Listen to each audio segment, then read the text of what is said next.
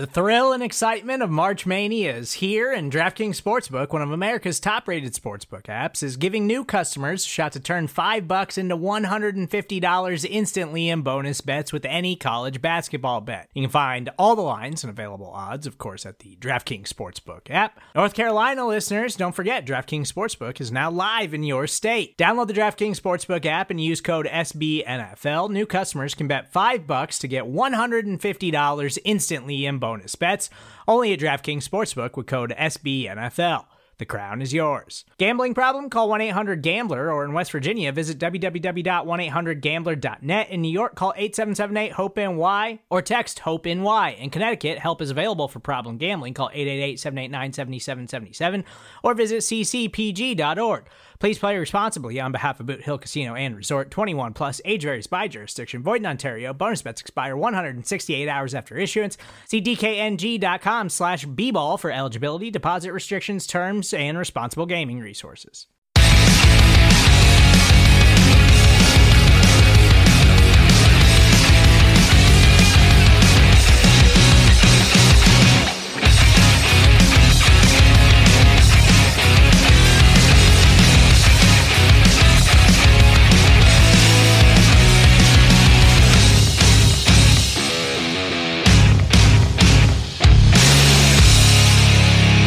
Hello, Giants fans, and welcome to a new edition of the Valentine's Views podcast here on Big Blue View Radio. I am your host, Ed Valentine of Big Blue View. Today's topic, as we roll through the off-season and wait for your New York Giants to open training camp late in July, is going to be the dwindling public access to training camps. Going to be joined momentarily by Lindsey Jones of The Athletic, who wrote about that topic recently for that fine subscription-only publication, which, by the way, I do encourage you to get a subscription to The Athletic. It's worth the investment, not simply for Giants coverage, but if you're a sports fan and you like reading things that aren't simply related to game results and box scores, The Athletic is a place where you can read that kind of material. Anyway, back to discussing training camp. Asked on Sunday at Big Blue View for readers to send stories and photos from past training camps that they had visited in places like Albany, Pace University back in the really older days, Fairfield University. Got some really interesting stories and photos in response. Posted those on Tuesday morning at Big Blue View. If you haven't had a chance to look at those, please do so. It's a really nice sort of stroll down memory lane and really points out the differences in what the NFL used to be and what training camp used to be versus what it is now. So I think it's a post you'll enjoy. It's one that I really enjoyed. I liked going through some of the stories from people, and it really was a stark reminder for me of how different things are today. All right, with that said, Giants fans, let me bring in Lindsey Jones of The Athletic, and we'll talk a little bit more about this topic. Support for this show comes from Sylvan Learning. As a parent, you want your child to have every opportunity.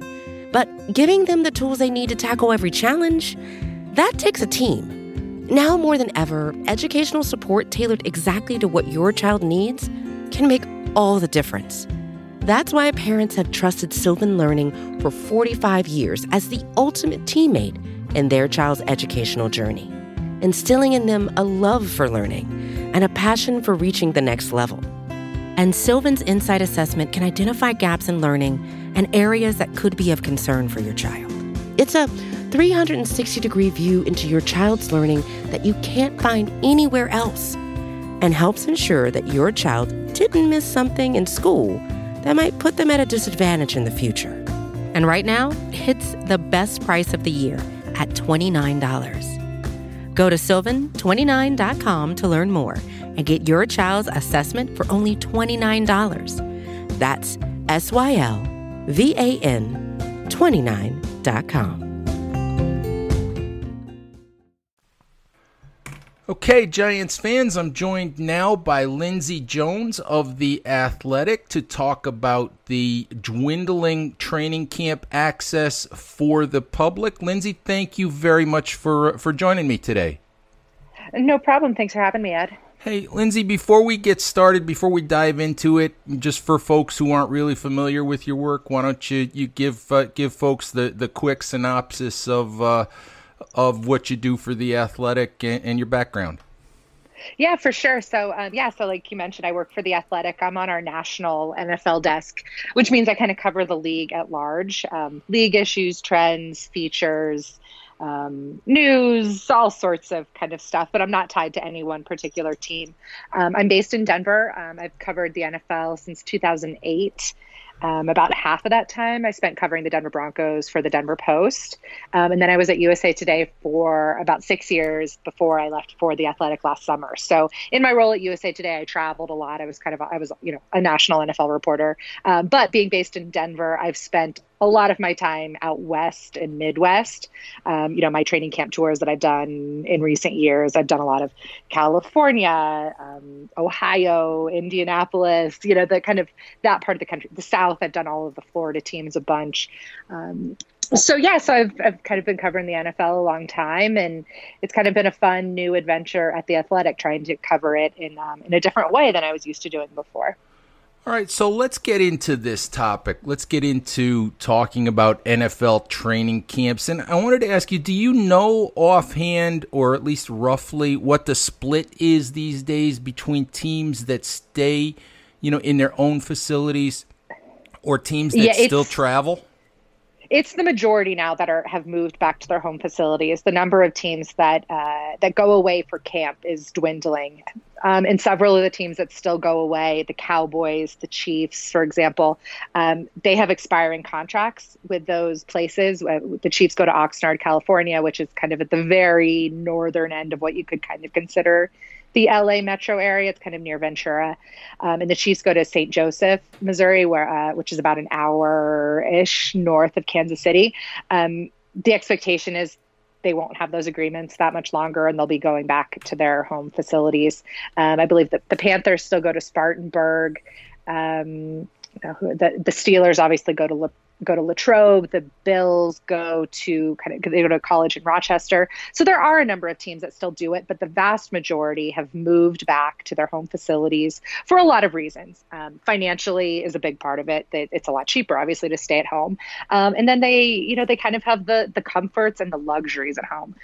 So even though they might be at their home facility, they'll still put the guys up in a hotel. So they kind of have this, quote unquote camp feeling, but they're still they're in their home locker room. They have their training room. They have their training table where they have their cafeteria and their chefs and all of the catered stuff that they need to have there.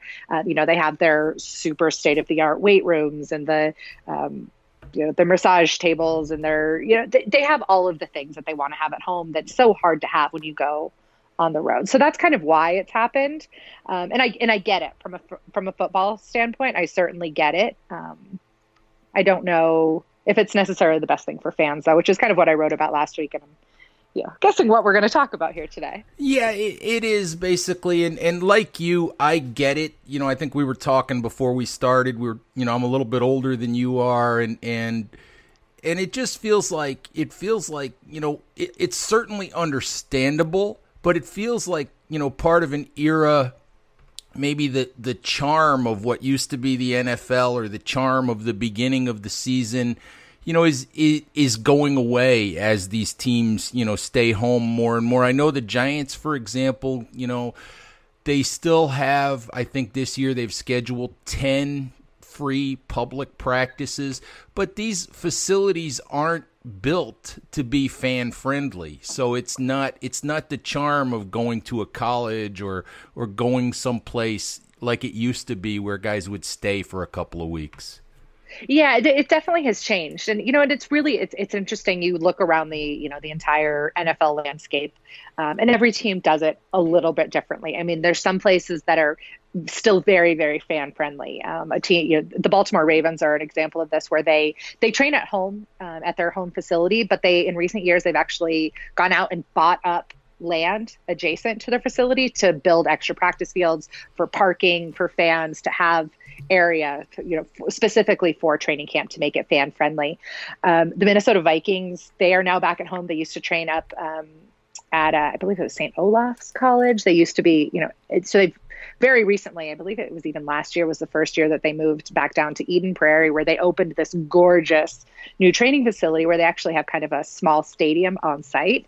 But they have made it pretty fan friendly, where there's tons of seating. It's kind of bleacher style seating, but they also basically kind of make it like a mini state fair. They bring in rides and food trucks, and I don't know if you've ever been to the Minnesota State Fair. I've never actually been, but it looks phenomenal. I mean, the food and games and stuff.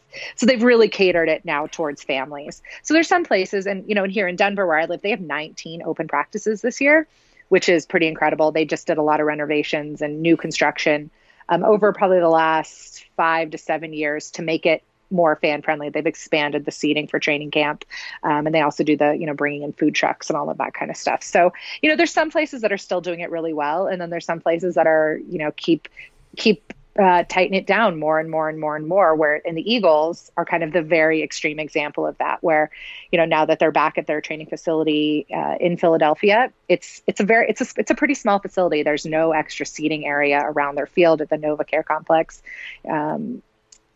And now they only have one practice that fans can attend, and they're charging for it. And yes, the money is going to charity, which that's certainly commendable. It's going to an autism charity that is, something that's very, very important to the Lurie family. But that's making it extremely exclusive. When you go to a practice at a stadium, like you're going into the Link, CenturyLink Field is in Seattle, but if you're going into Lincoln Financial Field, it's not intimate. You don't get that kind of special training camp feeling that you get when you're standing out on the side of the practice fields watching the Giants practice. You're sitting in this big grassy berm in Denver watching the Broncos, or kind of lined up against a fence in Oxnard watching the Cowboys. It's a completely different feeling. And it's really too bad that the Eagles, who are, have one of the most rabid fan bases in the NFL, haven't found a better way to make their camp a little bit more accessible to people who couldn't regularly go attend to their games. Well, I have to say this. From a site that covers the Giants, you're getting no sympathy for Eagles fans. None. That's not happening. So let me ask you this, Lindsay. I kind of trace this to the lack of, full two-a-days, to the new CBA. I mean, is that more or less when you think this, as a trend, really, really came about? I mean, I certainly understand it, but I think that's really to me, the main genesis of it. Yeah, that's actually really interesting. I've been talking to my editors and one of our other kind of national NFL reporters about this a little bit, as something to kind of report out a little bit further. But if you look back to when the current CBA, that was 2011, and that was all happening.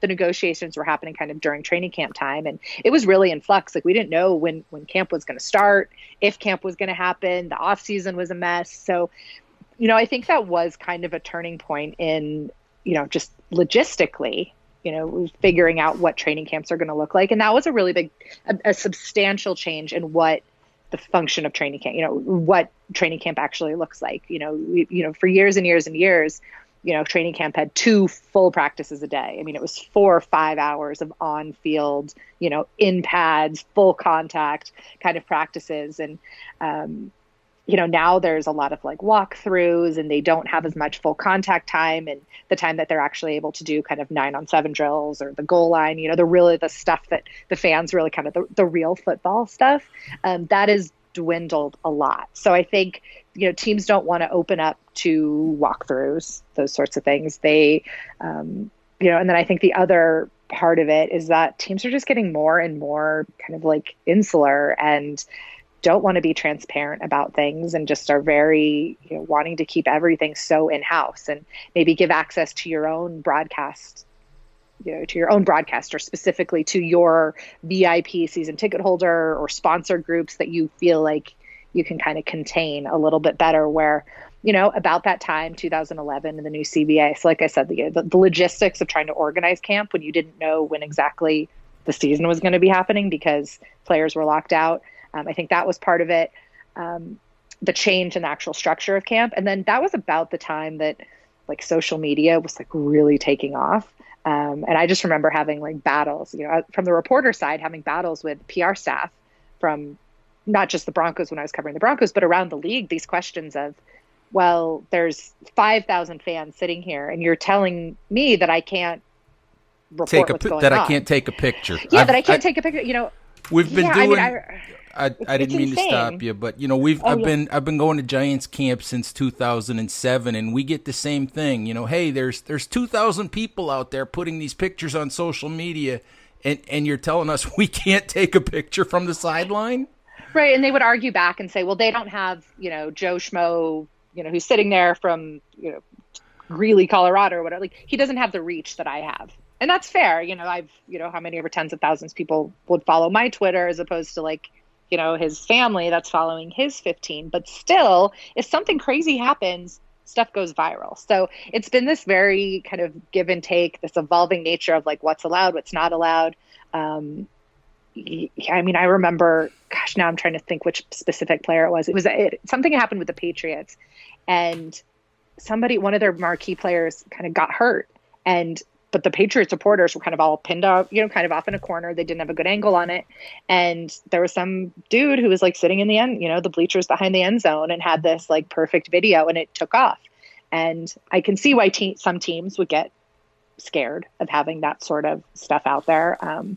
But look, there's so few secrets in the NFL this time, during training camp. They're not doing a ton of scheme stuff. You can do your walkthrough, your installs and stuff during those closed walkthroughs. I still think it's better to open it up to everybody, but it is something that the teams are concerned about in terms of how much information is getting out there. It's kind of an aside, but having been to a number of Giants training camps, there is sort of a state secret feel to being around the NFL. Yeah, and I think that's they get a little worried that the reporters, the credentialed journals are saying, we might report something that we're not supposed to. But, if a fan is like, Philip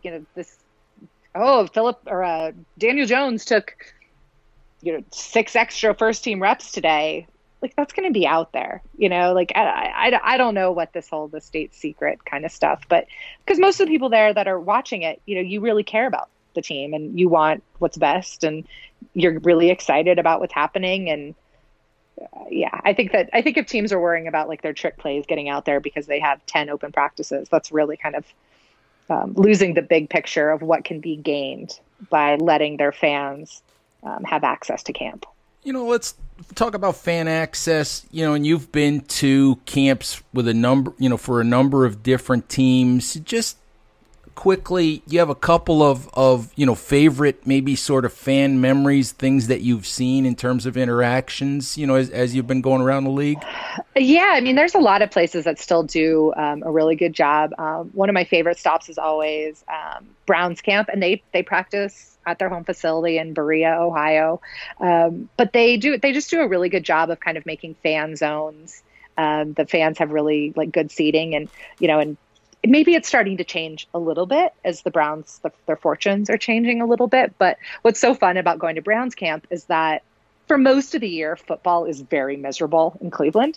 But this is just this most diehard. They just love the Browns so much. And when you're there in August, they can still have this glimmer of we might be good, and they do a really good job of kind of clinging on to some of that optimism. And they do a lot of good stuff, like a lot of really good outreach for kids and this kind of stuff. And then they have my favorite promotion anywhere around the league during training camp, and that they have a partnership with one of the some of the humane societies locally. That their mascot is the big Swagger, the big kind of Mastiff dog. So they're the dog pound, this whole thing. So they actually have adoptable puppies and dogs every day at training camp, and they keep a tally, and hundreds of dogs have been adopted, rescue dogs, through the Browns training camp. So, so I love that. Oxnard is a really cool experience where the Cowboys train. I've been there a number of times. I've been there just for Raiders. I've been there just for Cowboys camp, but I've also been there when they've had joint practices where the Raiders have come down, and that's really fun because you get, kind of these really diehard Raiders fans, a lot of whom still live in the Los Angeles area, who come up. You've got Cowboys fans from all over, and they're really close. I mean, I was there a couple years ago during a joint practice between the Cowboys and Raiders when like a fight broke out on the field. Like, these skirmishes happen. The skirmishes happen during these joint practices all the time, where you're just so excited to finally hit somebody who's not your own teammate. And there was a fan standing right on the other side of a chain link fence. I mean, a good 3 to 4 feet maybe away from the sideline. And the skirmish kind of pushed its way out, from the field onto the sidelines and basically up against the fence. And there was a fan there waiting. He was a Raiders fan. I might be getting this wrong now. But they bring all these memorabilia, stuff that you want to get signed, because the players will go around right after practice and sign for everybody who's waiting against the fence. And a guy brought a helmet to get signed. And there's a player, there was a cornerback from the Raiders, got his helmet ripped off. And the fan, I think it was the Cowboys player, got his helmet ripped off. The Raiders fan holding the helmet to get signed swung his helmet into this skirmish. And it was like, oh my God, this is insane. It was crazy. I mean, this might not be the best story for advocating for fan access, because a fan got in the middle of this training camp fight, but it was just it was really cool. I mean, it was crazy. And, the tempers kind of settled down and nobody got injured, but, so the Cowboys camp is really cool. Obviously I haven't actually been there to see it in person, and I would love to do it sometime, but the Packers do a really good job of involving children. They do the bikes, the kids from the Green Bay area kind of bring their bikes out, and then the players get to ride them in to camp.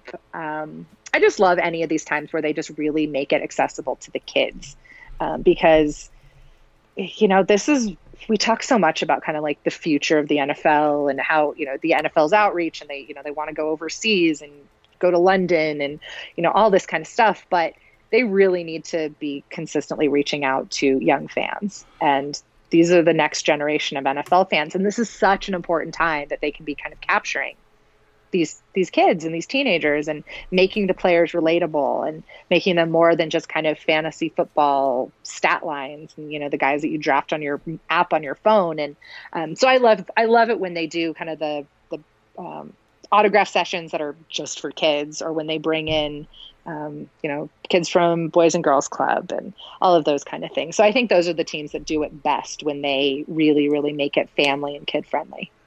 Well, let's hope that NFL teams continue to try to do that. Lindsay, before I let you go, I have one sort of bone to pick with you a little bit. Okay. In a mailbag recently, you actually said that you think the Jets will win a Super Bowl before the Giants will win another Super Bowl. I saw that, and I'm not going to let you off the hook without explaining yourself.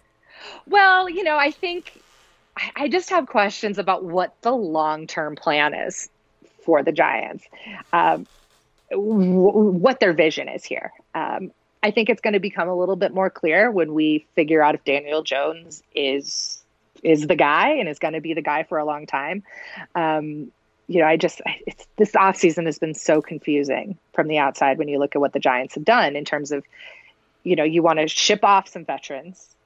You trade off some big salaries, you trade off some good from Olivier Vernon to obviously Beckham, but then you sign Golden Tate, and it's like, well, what are you rebuilding? Do you think you can win with the roster you have now? It's just been kind of confusing. So, I think with the Jets, I don't think that they're a very good team right now. I think they're still a couple of years away from even contending for a wild card spot. But I think with the Jets, at least for sure, okay, this is who the quarterback is going to be. And now they know. I think they made a pretty good hire for with Joe Douglas as their new GM. So it's not to say that I think the Jets are going to win a Super Bowl anytime soon. I think it's just a kind of a statement about the current snapshot of some Giants or overall organizational dysfunction might be the way to say that diplomatically. We certainly get that. We understand it. There's a lot of Giants fans that would agree with you, but having come across that, Lindsay, I couldn't let you go without making you explain it. That's fair. I mean, look, I hope Daniel Jones is the right guy. I mean, after all the crap that's been said about him leading up to the draft and since, I'd love to see him succeed. I mean, I think that would be a tremendous story. So, why don't for your guys' sake, hopefully they turn around quickly. There you go. I would like to actually cover some good football for a change. For sure. You guys deserve it. So before I let you go, why don't you go ahead and tell people where they can find you on Twitter, make the subscribe to The Athletic pitch if you want to do that. It seems like every time I have somebody from The Athletic on, I get the subscribe pitch. So go right ahead. Yeah. I mean, subscribe to The Athletic. That's where all of my writing. I do kind of a lot of feature reporting. I'll be doing a lot of stuff during training camp, obviously. But mailbags and live chats and all that kind of stuff. And Dan, who covers the Giants, he's really, really good. So hopefully you guys are already following him. But you can follow me on Twitter. It's by Lindsay H. Jones, which is basically just my byline. It's Lindsay with an A. So by Lindsay H. Jones. And hopefully we'll have some good subscriber deals heading into training camp as well, which I'm pretty sure that'll happen, where you can get, it's like $3 a month. So no ads, podcasts, you get all that good stuff. So so read us, follow us. And hopefully, most of my training camp tours that I've done in the past have all been kind of Midwest and West or South. And I am planning an East Coast trip. So hopefully I will make it out to East Rutherford during training camp and see you guys. All right, Lindsay, thank you very much for spending a little bit of time with me today. Thanks for having me. All right, take care. All right, our thanks to Lindsay Jones for spending some time with us. As always, Giants fans, we ask you to please subscribe to Big Blue View Radio on all of your favorite podcast applications. I thank all of the Giants fans who sent their stories and photos to the bigblueview@gmail.com inbox. All of those that were used in the training camp memories post that we did. All right, thank you very much for listening, and we'll talk to you again soon. Bye-bye. More to-dos, less time, and an infinite number of tools to keep track of. Sometimes doing business has never felt harder, but you don't need a miracle to hit your goals. You can just use HubSpot, because their all-in-one customer platform can make growing your business infinitely easier. Imagine this: high-quality leads, fast closing deals, wildly happy customers, and more benchmark-breaking quarters. It's not a miracle, it's HubSpot. Visit HubSpot.com to get started today.